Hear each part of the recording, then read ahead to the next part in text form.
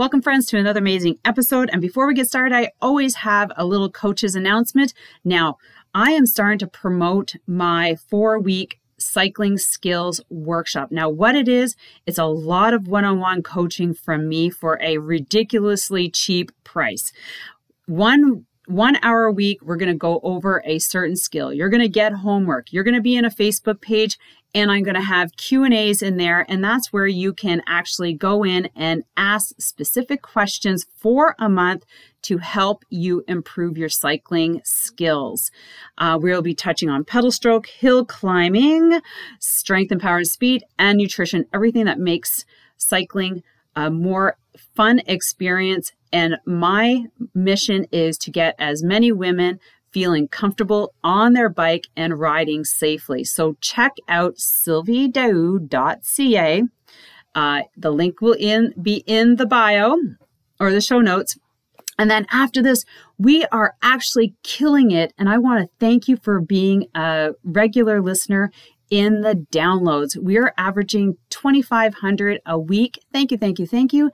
And we've reached over 20,000 downloads and just climbing. Our contest is still open. So remember, get your reviews in. I pull a winner every Friday and I'm giving out prizes.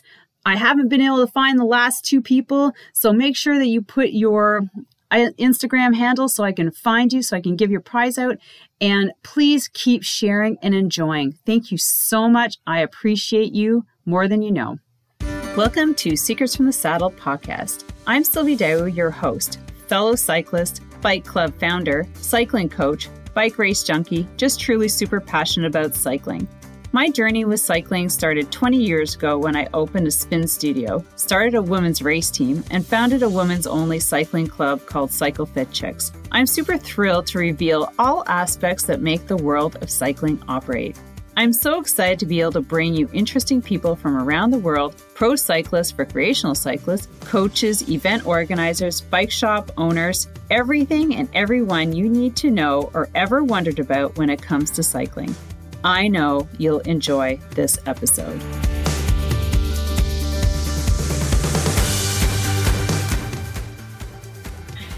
All right, thank you everyone for joining us for another amazing episode of Secrets from the Saddle, all things cycling with your host, Sylvie Daou, and this amazing lady, Kinley Gibson, who is sitting in Edmonton, Alberta, Canada, and is she was an elite athlete, cyclist for Canada, but now she's turning into quite the cycling coach. So before we get into bringing Kinley out, I'm going to give you a little bit of background, and we have some really cool things we're going to be talking about. So I want you to listen. Don't forget to actually follow both of us on social media. So on Instagram, we're both there. And tag someone, share this podcast. This episode is going to be one you're really going to want to share with friends. All right, so Kinley started out as a triathlete and eventually transitioned fully to cycling as a second-year junior, and so she should, because cycling's better. I know, I love triathletes. Okay, and then Kinley raced for Trek Red Truck and then cycling racing on the road, as well as cycling on the Canadian national team on the track. In the time span of 2013, 2020, she had multiple national championship wins, World Cup medals, and a spot on the 2018 Commonwealth Games while competing for Canada. Her goal was to make the 2020 Olympic team in Tokyo, but was ultimately cut, unfortunately, from the team. And that's one of the things that we're going to really ask her about. Okay. So since stepping away from the Canadian team, Kinley now coaches cyclists of all levels for the Juventus. Sorry, I should ask first. Cycling team and Argyle Velodrome cyclist. So she's based out of Edmonton, so she works the velodrome there. and the Triathlon Academy and the ATB Financial Corporate Cycling Team. So away from the bike, she works as a personal trainer, is completing her third year of health sciences at Queen's University from a distance, I imagine. Yes.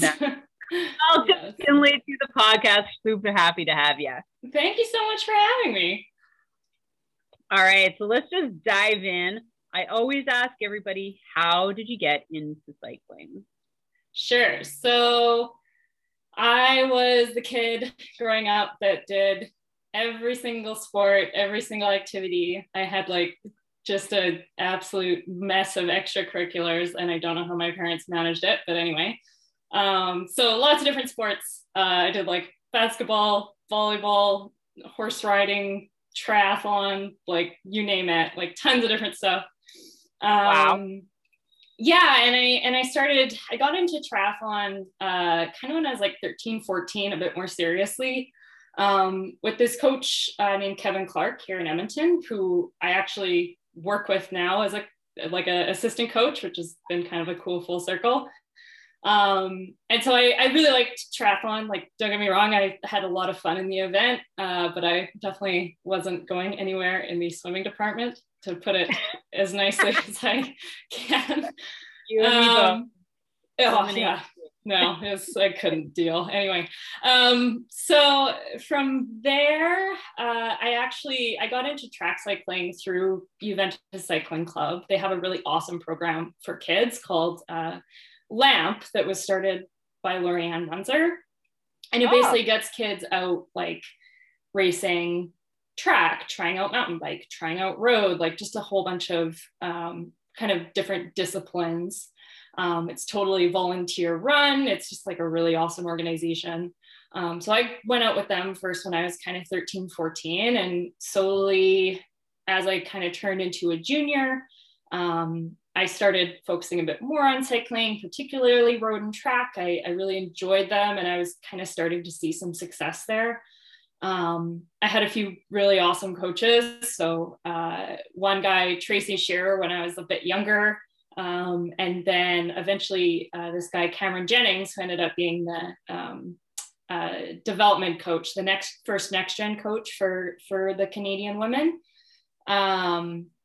He came over from Australia and was in Edmonton for a few years. So he was my coach. And so, yeah, I started seeing success at the junior level. Things started, kind of growing and multiplying. And by the time I was 17, I was qualifying for junior worlds and junior Pan Ams, and feeling, really quite invested in this whole cycling sport and journey. So I fully stepped away from triathlon when I was like, I don't know, 16, 17, and decided to just kind of throw myself in to cycling and see how far I could go with it. So that's a rundown for you. I love it. So, because, cycling's where it's at. I know. I love triathlon. I tried it once. I can't say that I didn't. I had my badge of experience, and now I'm like, no, this is way too boring for me. I need to do something else. And plus, I didn't like the swimming. Lake swims. I don't need to hop in a lake and get kicked in the face by a bunch of other people. I just don't like, it's just a washing machine. You're like swallowing like lake water. Like, I was like, there's got to be a better way than this. And it was quitting. Stop swimming altogether. So, all right. So now you're 16, 17. Now you were picked up, or you started racing with Red Truck. No, sorry, Trek. Well, I'm going to say Red Truck. Just say Red Truck. Yeah. Were you racing with them at the women's UCI Gatineau race?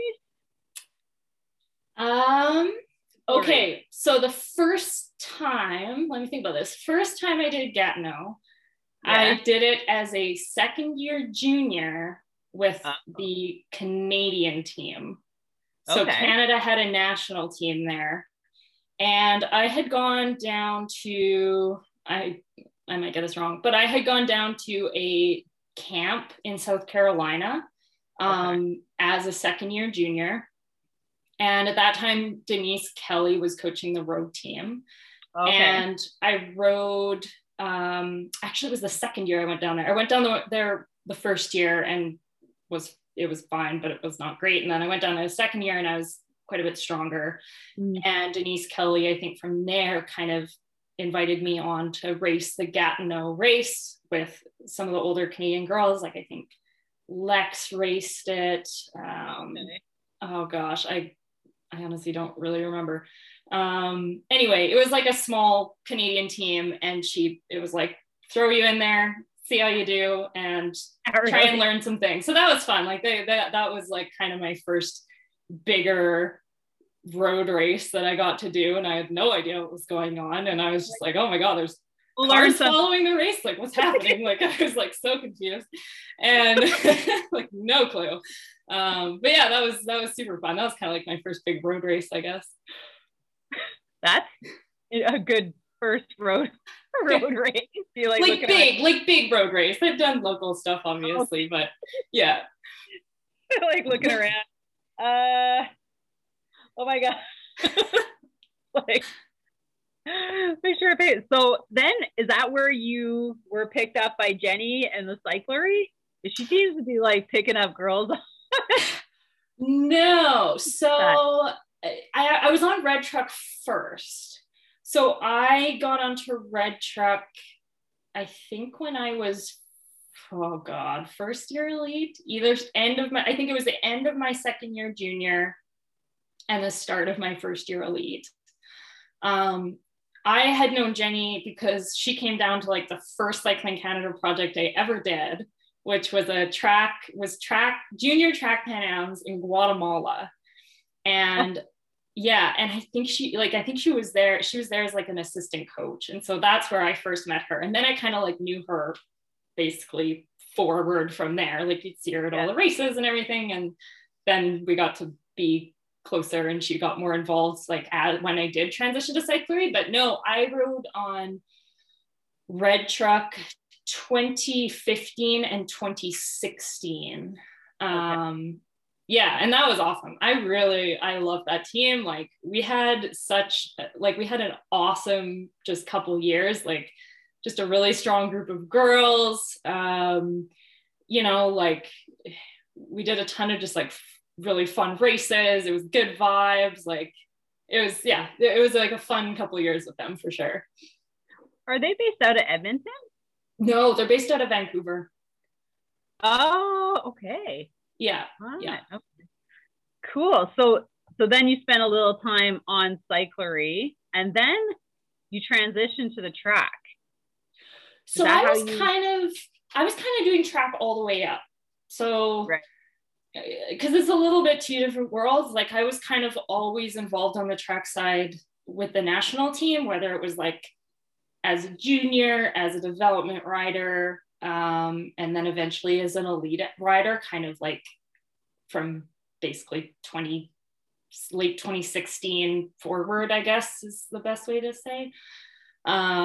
So I would ride the road. My ultimate goals were always kind of track based. Like I always kind of had in the back of my head, like Tokyo 2020 on the track, like for team pursuit, that's like where my arrow is pointing. But the road is obviously so integral. Like, I mean, the two worlds are super meshed, right? So,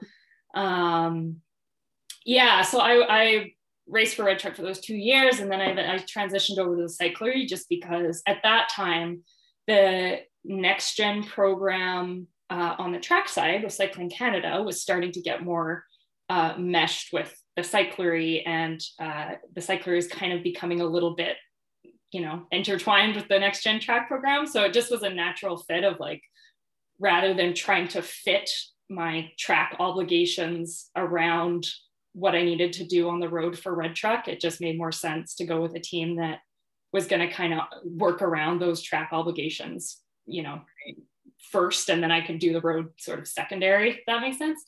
Yeah.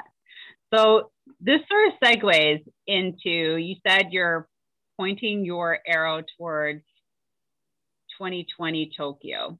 Yeah. Now, in this mix, you were able to get a Petro-Canada grant. Yeah. How does that work? Because that's the first time I've heard of it. It was the first time I'd also heard of it. Oh, really? Yeah.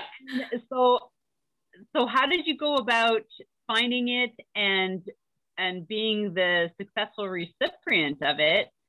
And because, like I was mentioning, like I saw you in all these little interviews through Petro-Canada. I imagine that was part of the package, but also working your way towards Tokyo.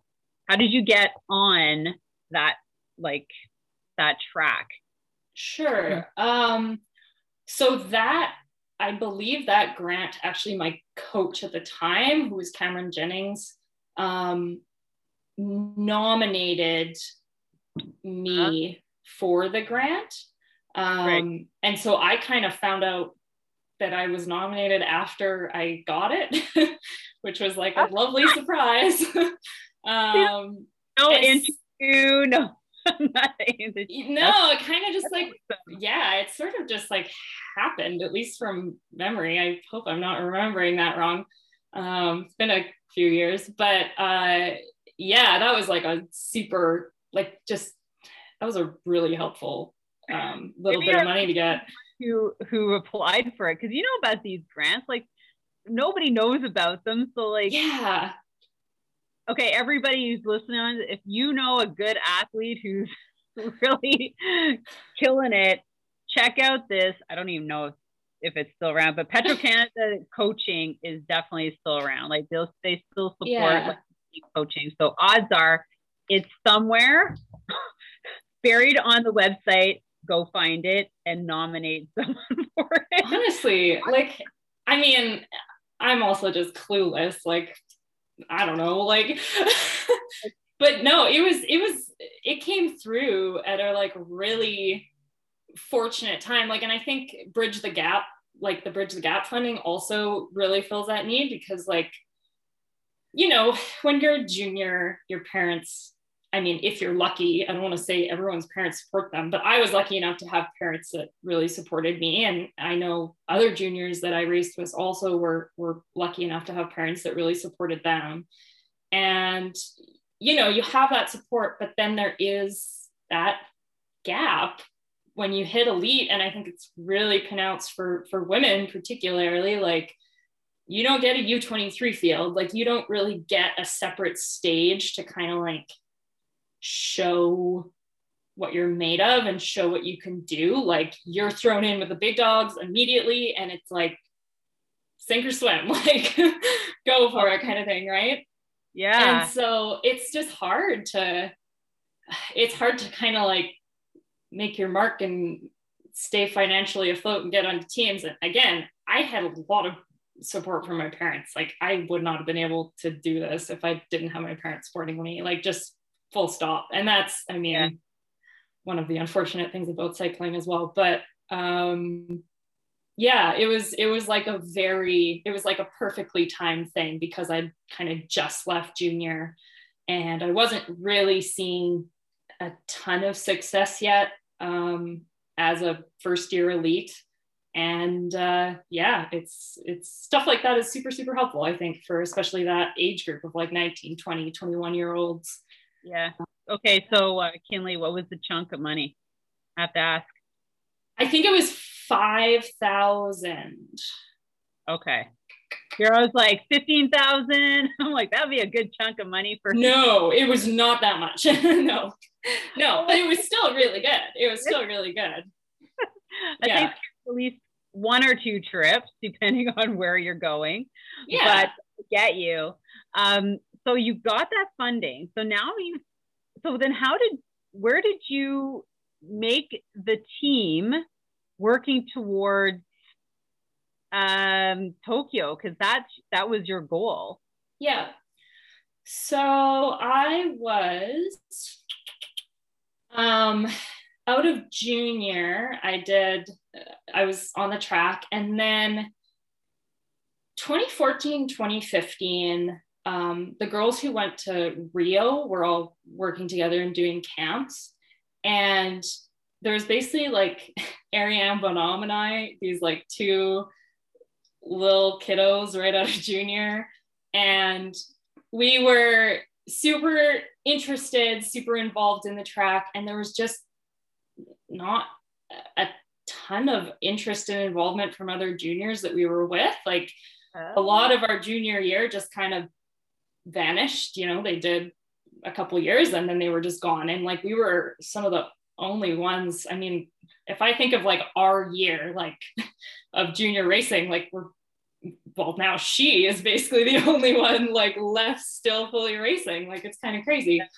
So we would kind of tag along. Like we'd get to go to some of these camps and down in Los Angeles and in like Malibu and stuff, and sometimes join in with the girls when they're doing, like the elite girls, I mean, the ones training for Rio while they were prepping, and hop in and like try and hang on for some efforts, go out for some road days. Like that was kind of, you know, we were just trying to learn and get as much development as we could. And because there wasn't really others in our age group, we kind of had the privilege of just being thrown in with this like Olympic group occasionally, which was really, really cool. Like, I think it definitely made us better riders, which was, you know, can't complain about that, right?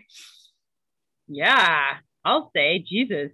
If you can go and like be accepted into the group and actually be able to ride with them, I mean, of course that's going to propel you forward. So then you find yourself training for Tokyo, right? Yeah. Once the Rio Olympics were done, a spot kind of opened up for the two of us. So okay. Not entirely, but I mean, they'd just done this like crazy 4-year quad training. And like, there's definitely some riders in there that wanted to step back and take a breather. And the two of us were like, hey, we can hop in and go places. Like, so we got to go like later 2016. We went down and we did Pan Ams in Mexico and raced Team Pursuit down there, which was like super, super fun. Had a great time. We also got to do this like awesome project in Cali, Colombia, like early 2017. It was the first World Cup either of us had raced. And so they paired the two of us off with Laura Brown and Steph Rorda, who were like just total mentors and kind of took us through the whole World Cup process and just taught us so much. And so like, yeah, like our first World Cup experience was basically just this little team of the four of us. And we did the prep in Milton and we flew into Cali and we did like, I think we were actually silver at that World Cup. Like it was a really fun project because it just came together like really smoothly. Everyone rode really well. Like everyone felt good. And like, we just had so much fun. Like Ariane and I, like, we're just like, oh, we're in a World Cup. Like, la, la, la. Like, I've had the pleasure of interviewing her too. Geez. Yeah. Actually, now that I think about it, that was actually our second World Cup. The first World Cup we did, no one talks about it because it was really, really bad. So maybe I won't bring it up. Okay. You have to talk about the bad stuff too. You can't say everything was awesome. Okay, why was it bad? Because we all have competitions. Well, we were. It was in 2015. It was in 2015, and at this point, we'd really done no prep, and it was like. It was a team of like 4 Devo athletes. It was like me, Ariane, Annie Foreman Mackey. Oh, she's going to hate that I threw her under the bus. And Catherine Dessereau. And we showed up and we barely trained together. We had no clue what we were doing. We were like second last. Like it was so bad. Oh, Sylvie. Oof. Yeah, anyway. Tell me. Like, no, like, we, like, I don't know. Just imagine, like, everything that can go wrong in a Team Pursuit went wrong. Like, it was just, like, did you? No, we did. We all stayed upright, thank God. Like, that would have been the icing on the cake, but. Did you, like, split apart? Was there big gaps, or like were you just No, it was just there was big gaps. We didn't know what we were doing. We didn't know how to ride the wheel. It was like, it was just, anyway, you can tell I've purged it from my mind, because I told you that the 2017 World Cup was the first one that I'd ever done, and like I'd like fully erased it. I was like, hang on, that's not entirely true. I want to hear the bad and the so yeah, so you learned a lot from that one, basically. Yes, we learned that you need more than like 3 weeks of prep if you want to go race a World Cup. I think that was the you're like, so Cycling Canada, what were you thinking? This is your fault. Well, look how far you guys have come, like, honestly. Yeah, 100%. You have to have one of those. You right? do. And it's that you don't know have anything to like train on and think about and improve. So well, it's kind of like, I mean, I can think of the first time, like the first year I went to Junior Worlds, I was like last in literally every race. So I came out of there and I was like, well, at least I know where the bar is, and I'm down here and it's up here. So I've got lots of improving. It's better than being like, I don't know if it's better than being like at the top when you're like, you know, the bar is so high. Mm-hmm. You know what I mean? And you just have to get better and better and better. I think like starting kind of close to the middle is always like, you know. Well, you have the you know, the joy of exceeding people's expectations when you show up next year, or you know, the bar's already on the floor, so they don't. Yeah, they didn't expect anything anyway out of you, so that's, you know, whatever. Well, I love that you brought in that one, because, you know, it's always like, yeah, it was an awesome race. It's an awesome race. I'm like, I bet Ariane didn't talk about the 2015 World Cup. I don't think so. I'd have to go back, but I don't think we mentioned that one. No. So, all right. Well, you were able to stay on the team, thankfully. And they're like, okay, we'll forget that one. Let's move on to the next World Cup. The second one we did went great. It went fabulous. So there you go. You know, it's probably what, I don't know if it was one of those situations where like, okay, we need to put a team in. Who are we going to pick? Girls. Oh, I bet you anything it was one of those situations.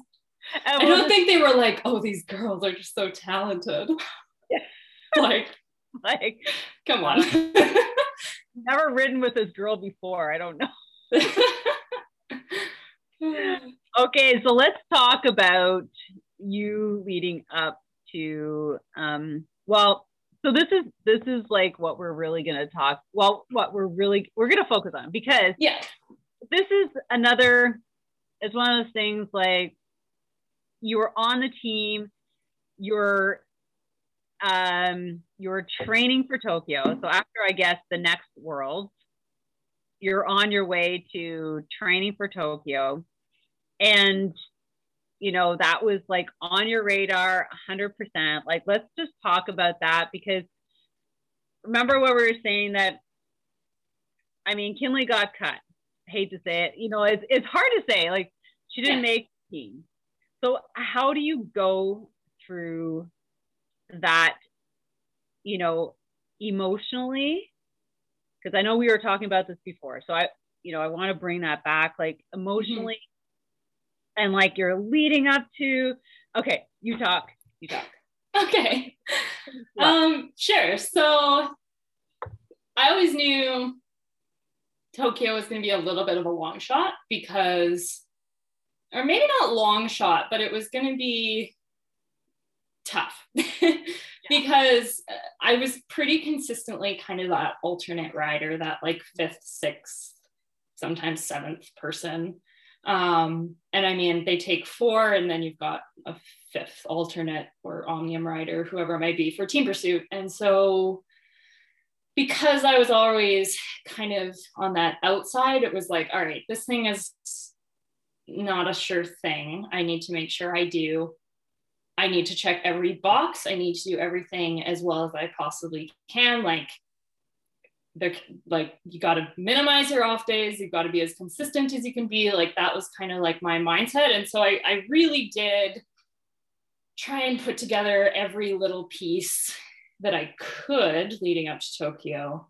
One thing about that alternate spot is like, I think you learn a lot about just like interacting in a team dynamic when you're in that position, because in a lot of races, you're like, I mean, you're the support person. You're there in case anything goes wrong, but you're there to make sure that your teammates go fast. Like ultimately, like it's not about you on race day. Like it's about them. Like they're the ones going up to the start line and doing their ride. And so I think it was really useful for me.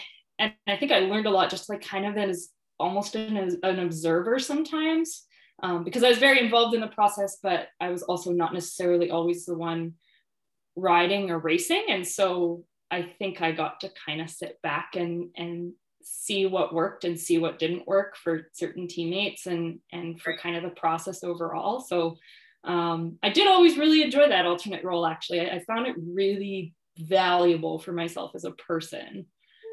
But sorry, anyway, back to Tokyo and like prepping. That's good, because I think it's a mindset to say, like, I mean, you could be negative about it and be, or you use it as a good learning tool for yourself to go, this is what I can apply, I assuming to yourself when you're back in that position. But awesome. Okay. So you're moving on to Tokyo. Let's go. Yeah. So, well, I'll give a quick kind of rundown of basically what happened in terms of my prep and then getting cut. So kind of through the summer of 2019, I was feeling really good. I felt I was racing on the road really well, kind of training was ticking along really well. Like it was just a really positive summer. Like it's definitely one of the best times I've ever felt out on the road. Like I felt awesome through the road season. In August of that year, we went down as a team to Colorado. And in Colorado, I had an awesome altitude camp. So we were there for this big 3-week altitude block. And then we were supposed to go to Bolivia to race Pan Am Championships. Oh, and wow. I felt like so good down in Colorado. Like honestly, the best I've ever felt on the bike. I'm someone that I do really well at altitude. I really enjoy the challenge of altitude. And it was just like an awesome camp. Like I was just like, man, this is ticking along. Like I was feeling, I think I said this to you in the pre-interview, but like, I'm not someone like, I don't count my chickens. Like I don't, I don't like to jinx myself. I just like to wait and see and like not talk too much, but I was feeling really good. I was like, this is actually, if I can like keep this momentum going and keep this trajectory going, it's a long way away, but this Tokyo thing could actually happen. Like that's actually pretty crazy. I feel really good. And so then we ended up going to Bolivia, and I was the alternate for the team pursuit in Bolivia. I didn't get to race. The girls raced team pursuit really, really well. They did post an awesome time. And I was going to race the scratch race and the points race. And I went out and I raced the scratch race and I felt awesome. I think I was second or third, and just like felt like so good. Like I was like, man, this is wicked. Like this is really coming together. Then a couple days later, because it's Bolivia, I kind of got some food poisoning and didn't feel super good. So then I had this like points race to do, which I was not terribly stoked on. I was feeling pretty run down at that point, but I went in and I was just getting like, I didn't have anything in my legs. Like I just felt like so crappy. And I just remember doing like these laps and being like, how did I feel so good? Like 5 days ago, like I just feel like I was like getting lapped. I was like, ugh, like it was horrible. And then right in front of me, big crash, run into the crash, boom, down I go, smack my head on the apron, and I hit my head like pretty darn hard on the ground. I stood up and immediately was like, something's wrong. I was super out of it. I was having a really hard time balancing.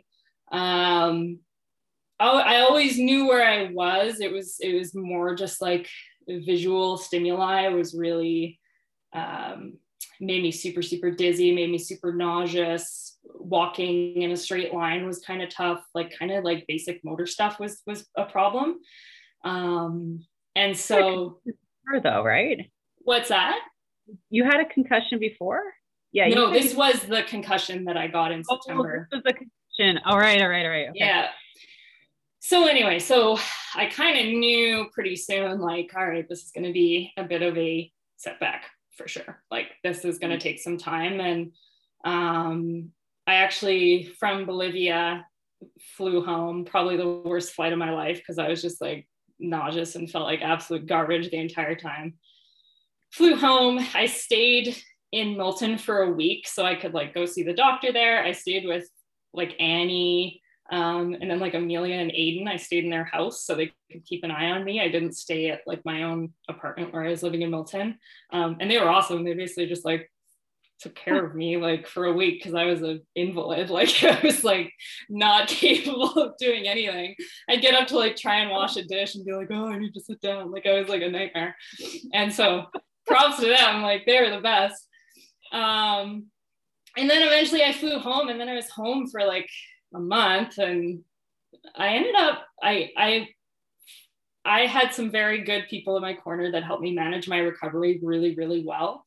And right. I really had the luxury of not needing to rush back. Like Cycling Canada just basically gave me the message of like, take as long as you need, make sure you're healthy. And that was going to be my mindset anyway. Like I don't know, I've always had other goals outside cycling. Like I didn't need to, I don't know, mess up those goals. Like the health of my brain was kind of like my first priority, and I didn't really care if I had to take a bunch of time off to make sure my brain got healthy. So I was able, because of that mindset, I think, and because of the really good support network that I had, both through Cycling Canada and my teammates, and then, you know, my family back home, I actually was able to kind of come back fairly quickly given kind of the severity of what the concussion was. So I was back in Milton training, I want to say like end of October, and the concussion would have happened like early September. So honestly, not bad. Right. It's pretty quick. Yeah. So yeah, now here we are like end of October, and I still have that Tokyo goal. And so I sat down with a few of the coaches and stuff involved in the decision making, and I basically said, listen, do I still have a shot? Because if I don't have a shot and you don't want to bring me to the games, like just let me know now, because there's other stuff I can do. Like there's other interests I have, there's other things that, you know, there's other things I want to pursue outside of the sport. And so if Tokyo's not a realistic goal for me anymore with the time I've had to take away, let me know and I'm going to step away. And that was kind of the way I framed it. And kind of good. Yeah, I mean, I always kind of knew Tokyo was probably going to be my like end goal. And if I didn't make it, I was going to be pretty content stepping away. And right. So at this point I was like, you know what? Just let me know. And if it's go, it's a go. And if it's not, then I'm going to step back. And so they basically told me, all right, well, the elite team's going to go to New Zealand. They're going to do this big training camp. And we might have you come in later and join them. We need to see how training goes over the next few months. But they said, you're not out of the game. You could still make the team. You just need to put in as much work as you can, kind of up until this World Cup in January. And what we want you to do is we want you to race the World Cup in January with the Next Gen development team. And we're going to see how it goes. And we're going to make a decision from there. And I was like, all right, seems fair. Like I was kind of in, like, I thought that was a really fair way of doing it. And yeah, so I kind of just put my head down and it was sort of a combo thing. So part of it was I just needed to raise my peak power. Like I just needed more and more watts, right? So up until that point, I had always been a very, very lean person and very lean racer. And they said, you got to eat more food. Like you got to put on a whole bunch of muscle or you're not going to be able to like do what you need to do. So I was like, all right, wow. food plan. So like, oh my God. Buy the cow because that's basically what I got to eat the next day. honestly. So I was like, all right, let's do this thing. Like I'm in, like I'm all in. So I was doing these like really hard training sessions out on the road, in the track, in the gym, and just eating just wild amounts of food, like just it would blow you away. And at least for me, like I don't know, I'm not like a bodybuilder. Like I'm well, I was just gonna say, like when you get into building body mass, like even as your competitor, you are eating a considerable amount, you know. And I've had some crazy different meal plans from different coaches, and I'm like, are you serious? Like you really want me to eat this like every morning for a month? Like and she's like, yes. And then, you know, you do it and you pack on like 5, maybe 7 pounds, and you're like, oh my God. And then you're like, oh yeah, now I have to maintain this. But it's crazy because I was fortunate that at least it was pretty flexible. Like it was, you know, eat something from this food group and you're trying to get X grams of protein and X grams of carbs. So like I could make it fit what I wanted it to fit. But it was definitely like a different experience for me. Like, yeah, it was interesting. You don't like, it worked. Like, I mean, it works. I put on like 2.5 kilos of muscle or something crazy. Like it was in like not a long, it was like, I don't know, like a month and a half. Like it was like a really short period of time. I was like, oh, cool. All right. This thing does apparently work. And so I trained through November and in Milton doing like this really big strength block that was like, I mean, I love strength stuff and high power stuff like that. I mean, if I'm going to do anything on the bike, like I love stuff like that. So that was really fun. And then I actually got to go to Girona with a few of the next gen athletes. And we were pretty much there on our own. Like Laura Brown was there for a bit, like helping out, which was awesome. So we got to do some riding with her, and then Sean Clark as well. But most of my rides, I was out just riding on my own, doing long miles in Girona. We were staying in like right downtown. It was this awesome little place. And so December was like super fun. Some of the most like productive training I've ever done in my life, because I could just set my own schedule, do what I needed to do. And like, I'm someone like, I love riding on my own. Like, don't get me wrong. Like I like riding with other people too, but I like to just like go out, set my pace and cruise. And so yeah, like that whole month of December, like I was feeling super, super fit. Like I was again riding the best I've ever ridden.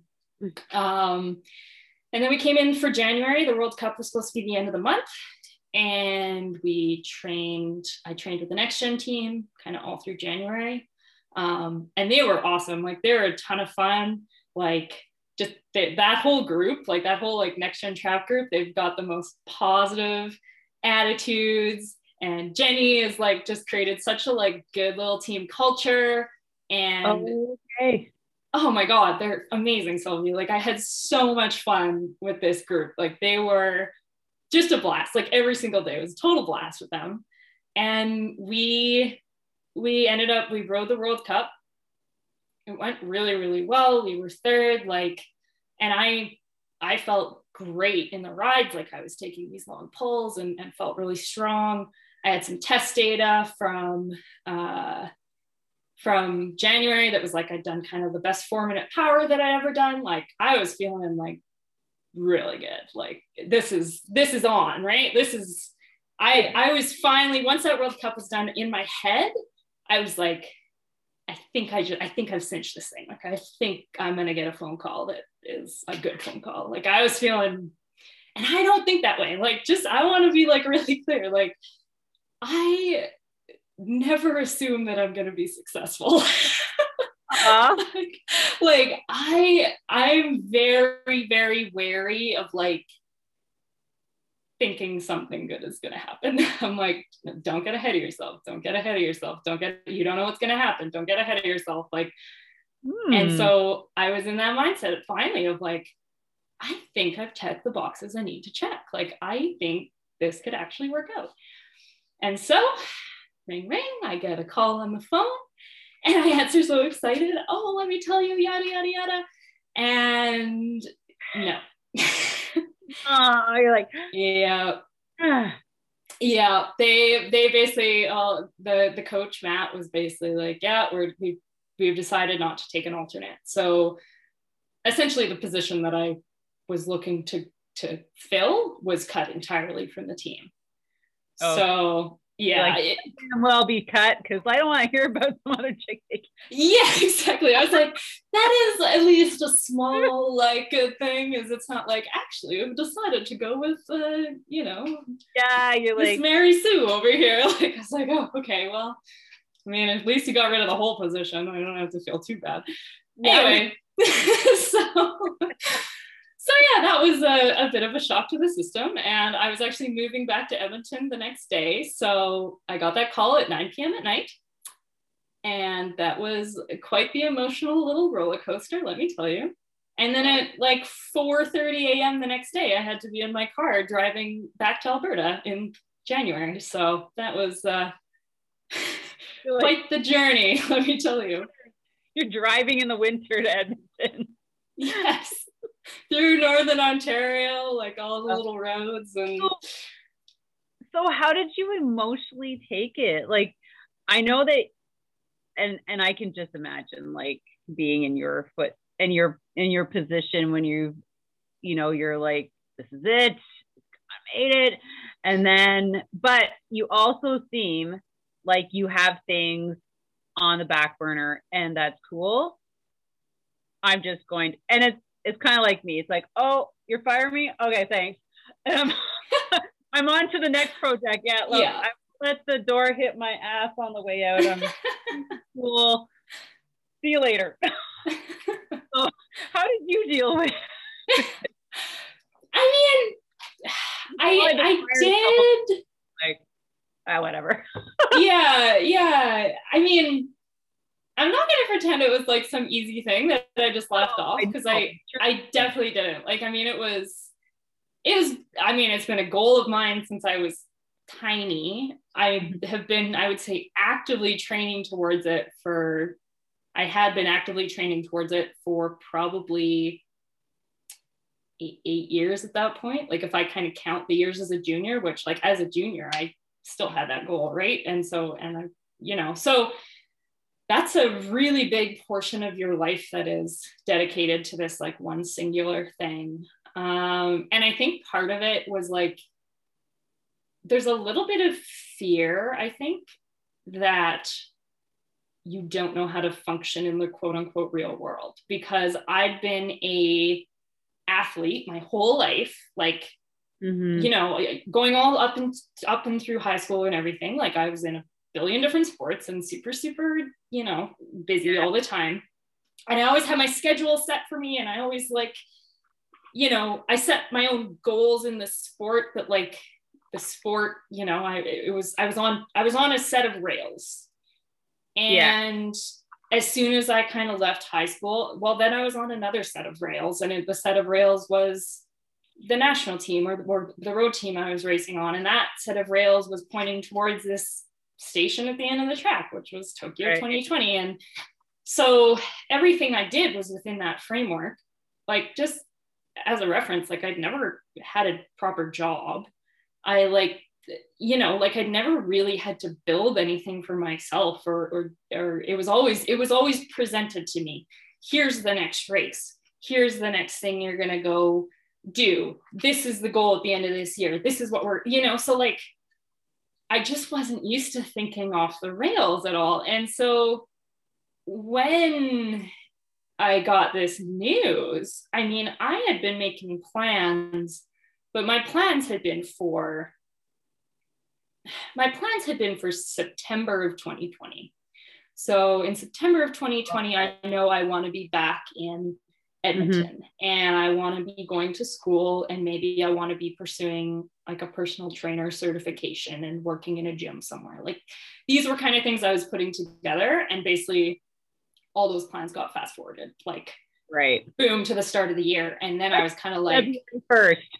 Yeah. It was like, I don't have anything in place for this. Like, I don't know what I'm supposed to do. And so there was that sense of like, kind of that fear of like, I don't know how to be a human being. Like there's just like, really, like, I don't know how else to describe it.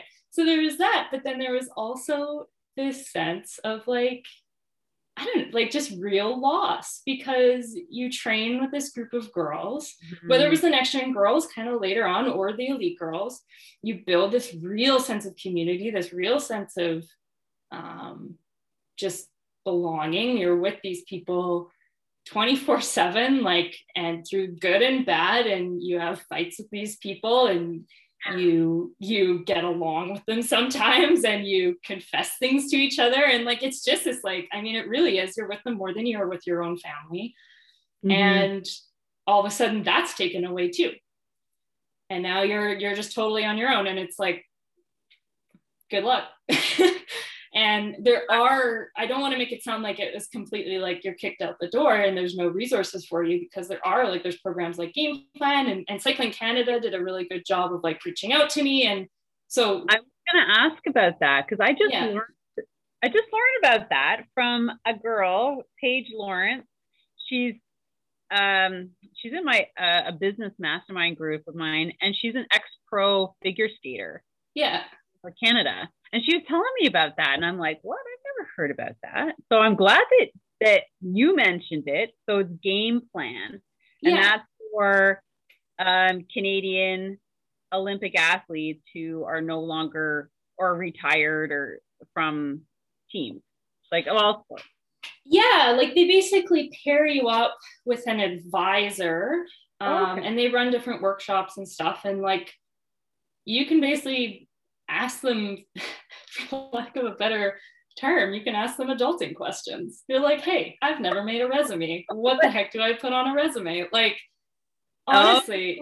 Yeah, I guess. Yeah, like stuff that you've just not really done. And I really didn't utilize them too much. I'm very much an independent learner, for lack of a better, like I was just like, all right, I've never made a resume. Well, go Google how to make a resume. And I like just started putting stuff together and kind of found my own path that way. I did chat with the advisor a few times, and he was definitely helpful and like, you know, super open and stuff. But I felt like I could kind of make my own way once I got my feet under me. And so, but yeah, it's a great organization. And like I said, like Cycling Canada also reached out with lots of resources. And good to know.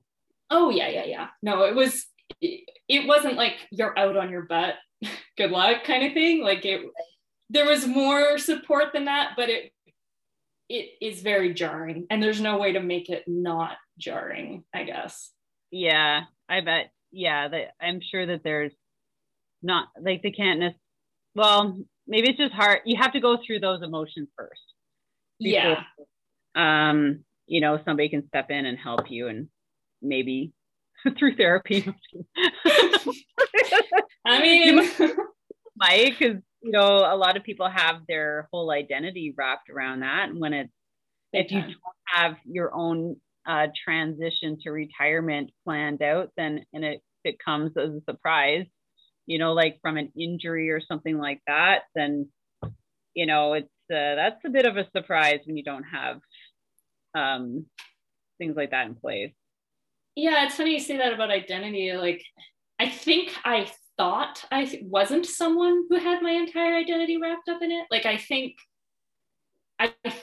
that I thought I had balance. Like, I think if you'd ask me, are you balanced? Do you have a good balance between sport and your life? I think I would be like, yeah, I have a good balance. But like, I don't know, now that I've had a little bit of space and like 18 months or whatever, like it's been like, I'm like, no, I didn't have any balance. Like I only rode my bike. Like, what are you talking about? Like now I actually feel like I am properly balanced and I actually do have, you know, other avenues. But at the time I was pretty gung-ho, like eyes focused on this one singular thing.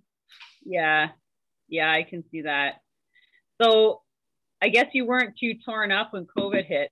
I just have to mention that. It's like, yeah, take that. No Olympics. I'm not gonna pretend I'm like a saint, but like, I'm like, now I got some real time to figure out what I want. It was definitely like a weird mix of emotions of being like, oh, I'm kind of glad I dodged the bullet a little bit. Like, oh yeah, that's right. Don't envy having to try and pivot as like someone training for the games. Like, so much of your prep is already done and you've sorted everything out, and then like people that have planned out like their full kind of retirement and what they're gonna do after, like, oh, I mean, I felt really bad for the girls when I heard the news. Like, that's like another year of racing. Oh my God. I got to see, like, I know how much work they put in. I know how much work they put in the span of time from 2016 to 2020. And like, to have the rug pulled out from you like that, like, that's, oh, I would have been so beyond devastated to be like, just kidding, you need to put in another year. Because like, don't get me wrong, it's an amazing experience and like all that stuff is totally true, but like, it's freaking hard and you put a lot of your life to the side so you can do this one thing, and to be told like, just kidding, can you just keep trucking along, like, just keep riding. Oh my God, yeah. September for next year. Yeah, it's crazy. Like, I know I talked to Kelsey Mitchell, who was super new. Yeah.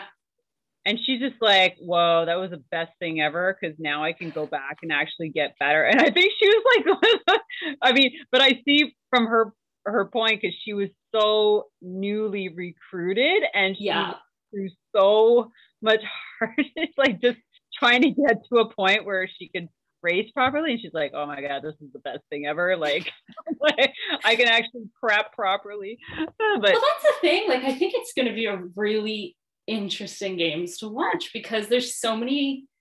I mean, you want to talk adaptability, like, this is gonna be who's the most adaptable and who's been the most consistent. I mean, there's people in her position that like, you're like, thank God you're gonna give me another year of prep, like, booyah, this is the best news I've ever gotten in my life. Or like, yay, I wasn't quite feeling ready for it to begin with. And others girls, I'm like, oh my gosh, I've been training for like 4 years already. Yeah, like, yeah. Now I've got another. It's so interesting. Like, I think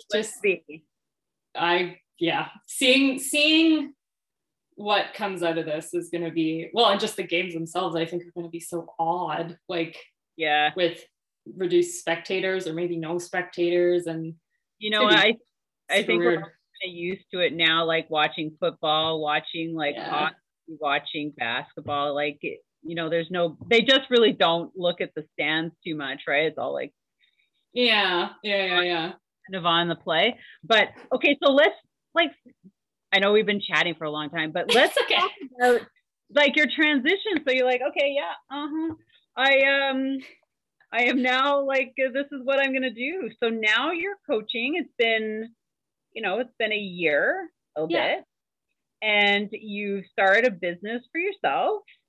And let's just talk about being like Kinley the coach. Cool. Yeah.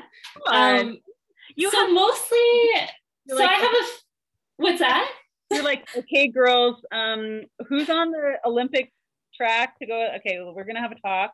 And then, like, this is how we're going to create balance. Because I think it's so important now that we have more, and I'm sure, and there's always been like Olympic, like coaches who have gone and experienced to a high level like you did, that you have so much to give to younger athletes to help them better prepare themselves. Like you said, I had no balance whatsoever. Like, Yeah. Now I'm like, okay, we're going to do things differently so that you are like, do you feel that way? Yes. Like 100%. Like so basically what I'm doing for coaching, like I'm working for a few, kind of a broad range of organizations, just like kind of basically like a contractor, and I'm working for Juventus. That's kind of like, mostly kind of younger kids. Avra is kind of kids with more kind of aspirations towards racing. It's more of like a performance focus. I'm doing some stuff with a corporate cycling team. So like total like general population, first time they've been on a bike, they are like, they're like super, super new.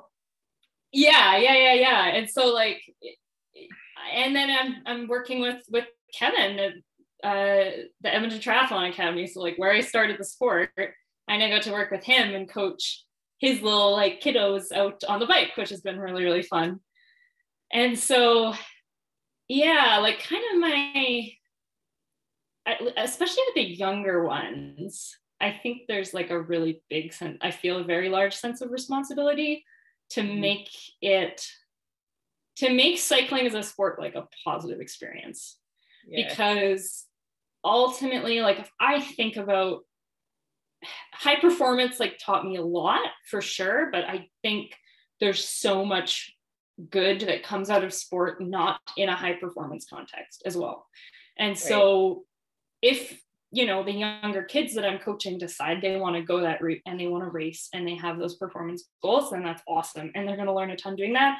But like, I want them to have fun cycling, enjoy it a ton, build a little community, and then like be on the bike for the rest of their life. Like I want them to always see it as like a way they can stay active, see it as like a welcoming community that they can be a part of. And so especially with the younger ones, that's kind of the way I'm trying to frame it. So that's kind of my first approach, and I'm encouraging them to build their lives around it fit it to their lives is probably a better way to say it. Don't build your life around it. That's maybe not yet. But yeah, so that's kind of with the younger ones, that's what it's been. And then it's just been a really good learning experience for me too. Cause like I spent a long time as an athlete, but it doesn't mean I know anything about coaching. Like I know what works for me as an athlete, and I've seen lots of different techniques, and I know a fair bit about cycling, but I think there's going to be a time when I want to kind of really, and I have a few clients that I coach personally, but there's going to be a time when I want to do my own thing and start my own kind of coaching business, but I just don't quite feel comfortable doing that until I've dipped my toe into a lot of different waters and worked with a lot of different types of athletes, because I just, like I said, I've got that athlete experience. I don't totally have that coach experience yet. And I want to make sure that when I do start that, it looks like what I want it to look like. And I'm not pivoting, right? Like I have a bit more of a vision. So I'm just kind of trying to craft what that vision is, I guess. Well, it's kind of good. You're kind of got your feet in a lot of different things. And I think at some point you're going to go, you know what, my heart's really over here, and this is where I'm going to go. And then you're going to build up your framework around it, like what your coaching going to look like. And, the community around there, and it's just going to fit. And you're going to feel Yeah. Well, I especially, like, I didn't think I was going to enjoy coaching like teenagers as much as I do. Like, you need people like you. They're the best. They're so much fun. I coach this like group of like 5 or 6 like teen girls, and they're the funniest people I've ever listened to in my entire life. Like God, was I like that as a teenager? Like, holy moly. They are so funny, Sylvie. And they'll have these conversations, like I'll be coaching them at the track and they'll be having these conversations with each other. And like, they don't realize like sound echoes off the track. Like I can hear every word they're saying all the time. And so I'm just like, I'll just be standing on the infield, just like dying laughing, just because like, I don't know, I'm hearing like all this teen drama like 24/7. It's just fabulous. All right, girls, let's ride our bikes now.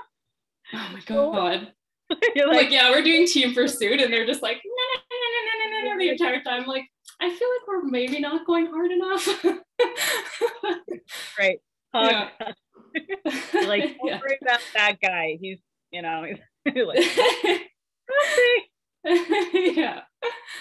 Oh my gosh, that's so awesome. And it's so great. And I forgot like a little bit of like how we know each other. Well, there's actually quite a lot of, you know, the cyclery team. I've seen them, and I've seen Kinley walk through, and then like we were on a coaching course 6 weeks, and I was just like, oh my God, I know some of these people, and I thought that was the best program, but it was good. It was really good. It was really good, and I think that more of that should happen. A collaboration with Canadian coaches across Canada, or coaches across Canada, cycling coaches across Canada. There's just so much knowledge on that call. Like it was wild. Like I was just like, holy moly! Like every time we did a breakout room, I was like, oh, this is crazy. Like I don't know if I should be here. Imposter syndrome was real, man. Like I was just like, holy fish out of water. Like, yeah, no, 100%. In there, like so last minute. But anyways, so I just want to thank you. This has been amazing. I love chatting about, and so we're gonna add. So remember, everybody. Thank you again for listening to this podcast. I hope you took something away. Please add, you know, your biggest takeaways in the notes or as comments, and follow both of us on Instagram. Please take a snapshot of this and tag both of us. That would be super awesome. Share with your friends. Give us a review, right, Kinley? I mean, like, we deserve a 5-star. I asked everybody. Yeah, 5-star. And a good review. And so thank you so much, everybody. I hope you guys enjoyed this. This was a lot of fun, a lot of laughing. I like that. Good one. Yeah. I like laughing. And so with that, have an amazing day. Thank you so much again, Kinley. It's been a super pleasure. Thanks so much for having me, Sylvie. It was a lot of fun. Thank you so much for spending this time with me on the Secrets from the Saddle podcast, learning more about sighting people, places, and things that make cycling such an exciting sport. I am so glad you stopped by today. Please leave me a review if you feel so moved to do so. I would love to hear your feedback. And if you could take 1 second to share this episode with someone you think would enjoy it, I would be forever grateful. Also, if you could please leave me a review if you feel so moved by going to iTunes and leaving me an honest thought and an honest comment, telling me what you think, and most importantly, tell me what you'd like to hear more of. It would really help me to bring more great, inspiring cycling stories to you. Until then, have an amazing day, make sure you ride your bike, and don't forget to visit my YouTube channel if you'd like to see the full version of this podcast live.